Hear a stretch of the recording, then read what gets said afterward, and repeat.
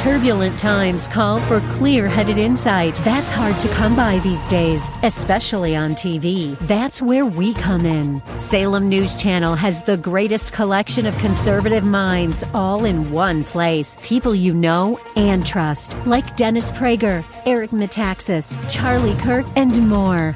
Unfiltered, unapologetic truth. Find what you're searching for at snc.tv and on Local Now, Channel 525. More resources available online at jennifer-jackson.org. This is Simply for Women. I am so delighted to have Pam Waugh with us today. Pam is a successful business entrepreneur. She is a hard worker. Pam loves the Lord with all of her heart, and she seeks Him wholly. She has so much to offer you today on your journey with the Lord. And I think that's the key. I think we all want to be known. We all want to be seen. We all want to be heard. We want to have a voice. And when that's shut down, we really don't know how to do otherwise. That's right. You know? So God had to start teaching me, how do you have a voice? Yeah. What is my value? And that's the biggest thing He taught me. Was I would say in my 30s was when I was like, okay, God, I'm done with the rules. So you're going to have to come through or I'm done. I'm just done. And He's like, oh, good. Finally. Now you can come to me, right? I can't follow every single one of these every single day. It's too many. There's too much. Yes. I literally was exhausted. I literally was exhausted. Trying to make it all fit in a box. Yes, exactly. And I felt like I was a failure every single day. Because I can't check all these little boxes. No. And I became exhausted in the Lord. Right? You know, exhausted. And I got to a point, I just got hopeless because of it. I got hopeless because of it's not working. The rules. It's not working for me anymore, God. But I don't know what to do, because I would go to church, even in my 20s and 30s, and say, I need to forgive. I know I need to forgive my mom. I know I need to forgive my dad.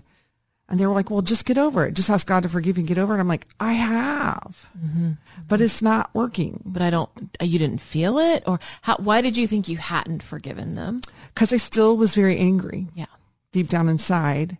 And I think I was afraid to be honest with God about how I was really feeling, because He would be super disappointed in me. Okay? So you told Him with your mouth, I forgive, but you knew in your reality, I'm still angry. So it's deep down. And I didn't know what to do with all that anger. How does one pull that out and really forgive? I mean, that's a lot. That's not just one thing that happened. That's year after year. How do you forgive that? And you were a kid. Yeah, right. And, you know, I was so unhealthy, and they had convinced me I was crazy, right? That it was me. You're stupid. You're dumb. I had a lot of self-hatred. I had a lot of that happening in my life. And so I'm like, I can't. It is me. It's me. It's not me. Them. It's me. Yeah. Right. So did you have to forgive yourself too? Absolutely. So I just started walking this really tender road. I was raw, like as raw as you can get. And I said, God, you have to come through, or I can't do this anymore. Right. I just can't. And so I remember, I love how God sets us up, right? He's so good, right? He knows. He knew this 20 years before this ever happened, right? You know, and He's so cool. So I was sitting, I went to two things, and it was crazy. I was like, okay, God, I'm stepping out, and I'm doing it just with you. You know, my husband can't save me. He can't heal me. My kids can't save me. They can't heal me, but you can. Right. Oh, I love that. I didn't want to make them responsible either for my healing. And I felt like they had to be, right, at times. Mom, it's okay. What's going on? You know, and I'm like, no, enough of that. God, I need you. Yes. I need you. And so I can remember I went to this conference, huge church, and I'm like, I'm going to go by myself, which freaked me out. Right. And I sat there alone. Because I think I distracted with people. I distracted with helping other people, right? Instead of dealing with my stuff, to help other people's stuff helped me distract, because I didn't know what to do with my stuff, right? You know, it was crazy. And so I'm at that conference, and I was like, God, I don't even know how to start this, but you do.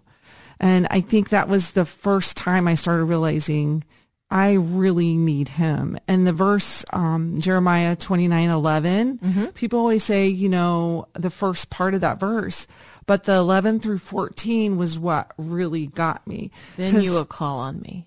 Then there I will you answer go. You. You know what I'm saying? And you will give me all your heart, and I will bring you out of captivity. So I always only gave him part of my heart, right? Because that was safe. Okay, God, yeah, I'm angry, but I'm good. I'm fine. Because then you'll be disappointed in me if you hear that I actually probably hate these people. But don't you think that's the crux of forgiveness, is when I can acknowledge the hurt and the hate? If I can't acknowledge the depth of the hate, I bypass the possibility of forgiveness, right? So true. Some point, I think you have to go head to head with the Lord and say, I really hate what happened. I absolutely hate what happened. Yeah. And that's not wrong. Right. That's a good thing in that space to be able to be as honest as possible. Otherwise, how do you receive the true forgiveness? Right. Exactly. So Did you do that did God show you compassion for them so you came to that point, or you came to this point because out of just your desperate need to get better? I mean, how did you get to the point where I have to acknowledge the real truth about what happened? I think I got so miserable and so hopeless that it got to a point I'm like, I told my husband, and I'm being real. I wrote a book about it, so it's out there, right? Oh, what's your book? In God's Arms. In God's Arms. And I learned. By Pamela. How beautiful. So I just learned to sit in his lap, in his arms, because I realized that the throne of mercy and grace is there and has mercy and grace in our time of need. Did you see him as your father? I did. Did you always see him as your father? No. So it was very scary for me to even trust him as a father. I can remember the first time I really experienced his love was I was going through, I had this amazing, so that conference, what happened was I met this amazing lady. I went to her healing little conference thing. I'm like, oh, I need to remember her in case someone ever needs her. I can refer to them. For someone else, of course. Yeah, for someone Not else, for me, right? but Not for me. someone else. I didn't need it, right? And guess what? I was like 4 years later, I was in her office. It's awesome. See, God was preparing me. And even that day at that conference, he said, Pam, by my stripes, you're healed. And it started to open my heart up to say, it's okay, right? I can only do it through Christ and what he did for me. And he loves me, even though I didn't really believe it at that moment. But I'll never forget in that office, there was a moment that was really traumatic for me, and it was very hard for me to talk about my trauma. And I could even feel the trauma coming before I would get to the office with her, right? She's spiritual director, amazing Christian lady counselor, and she would be so gentle with me because she knew. And I was like, okay, God, I'm going to talk about this. Okay, I'm going to be brave. I'm going to talk about it because I don't know how to get out of my confusion in my head and the blame and the shame and the pointing of the finger. And I felt like that's who God was. Shame on you, you bad girl, because that's what I knew. And I remember she said, let's pray about that. Would you want to pray about that? Would it be okay to let God into that for you? I was like, okay. I can do that. It scared me. Literally scared me to death to ask him into this. And I did for the first time. It was the first time I ever let him into my traumatic moment, right? One of my traumatic moments. And I'll never forget this.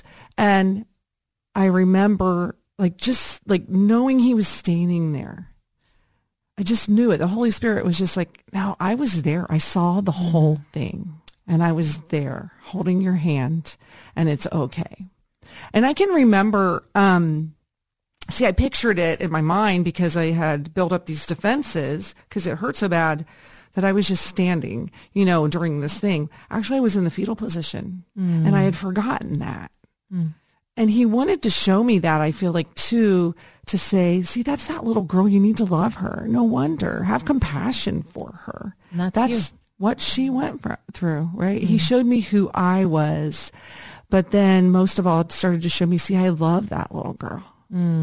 She is valued to me. And I was there for her. And I was like, wow, it hit me so hard in the depth of my heart that I remember my husband was taking me every week. Come on, honey, let's go. Yep, I'll support you in it. So he would just take me. He would drive me. I got in the car and I'm bawling. He's like, are you okay? Are you going to be all right? Are you going to, you know what I mean? Cry. Yeah. You know, and I was just crying and bawling. He's like, I'm like, babe, I'm okay. God loves me. Oh my gosh. I mean, I was just like over the top. He's like, oh, good. You know, he was kind of like, oh, okay. You know, but it was like the start of recognizing God's love for me. He loved you. And what do you think God was like upset too that happened? Oh, for sure. Yeah. Yeah. You know, sometimes things happen and we blame God and he gives all of us free will and we harm someone else or we hurt someone else and then we blame God for it. And God's sitting there going, oh no, that was not okay. I'm not okay with that either. Right. Do you think, I mean, did you ever realize that God wasn't okay with what happened? It took me a few, you know, I would say probably 6 months to a year to really understand that, you know, abuse is not acceptable by God. Yeah. He doesn't accept that at all. That is not in his will. That is not his character. Yeah. You know, his character is love, joy, peace, patience, kindness, goodness, faithfulness, gentleness, self-control. And so he doesn't say, you've been abused, so go back to the abuser. Yeah. He does not say that. No. But he does say, forgive that person. 70 times 7, eh? Yeah, right. And I had a hard time with that because if I forgave them, what does that mean? So I think part of my unforgiveness was holding on because I felt like it was keeping me safe. We hope that today's show has been a blessing to you as you seek to simply live out your faith. To hear today's show again or to share it with a friend, search Simply for Women wherever you get your podcasts. Or visit Jennifer's website at jennifer-jackson.org. That's jennifer-jackson.org. Thanks for joining us on Simply for Women. Take time today to simply be with God.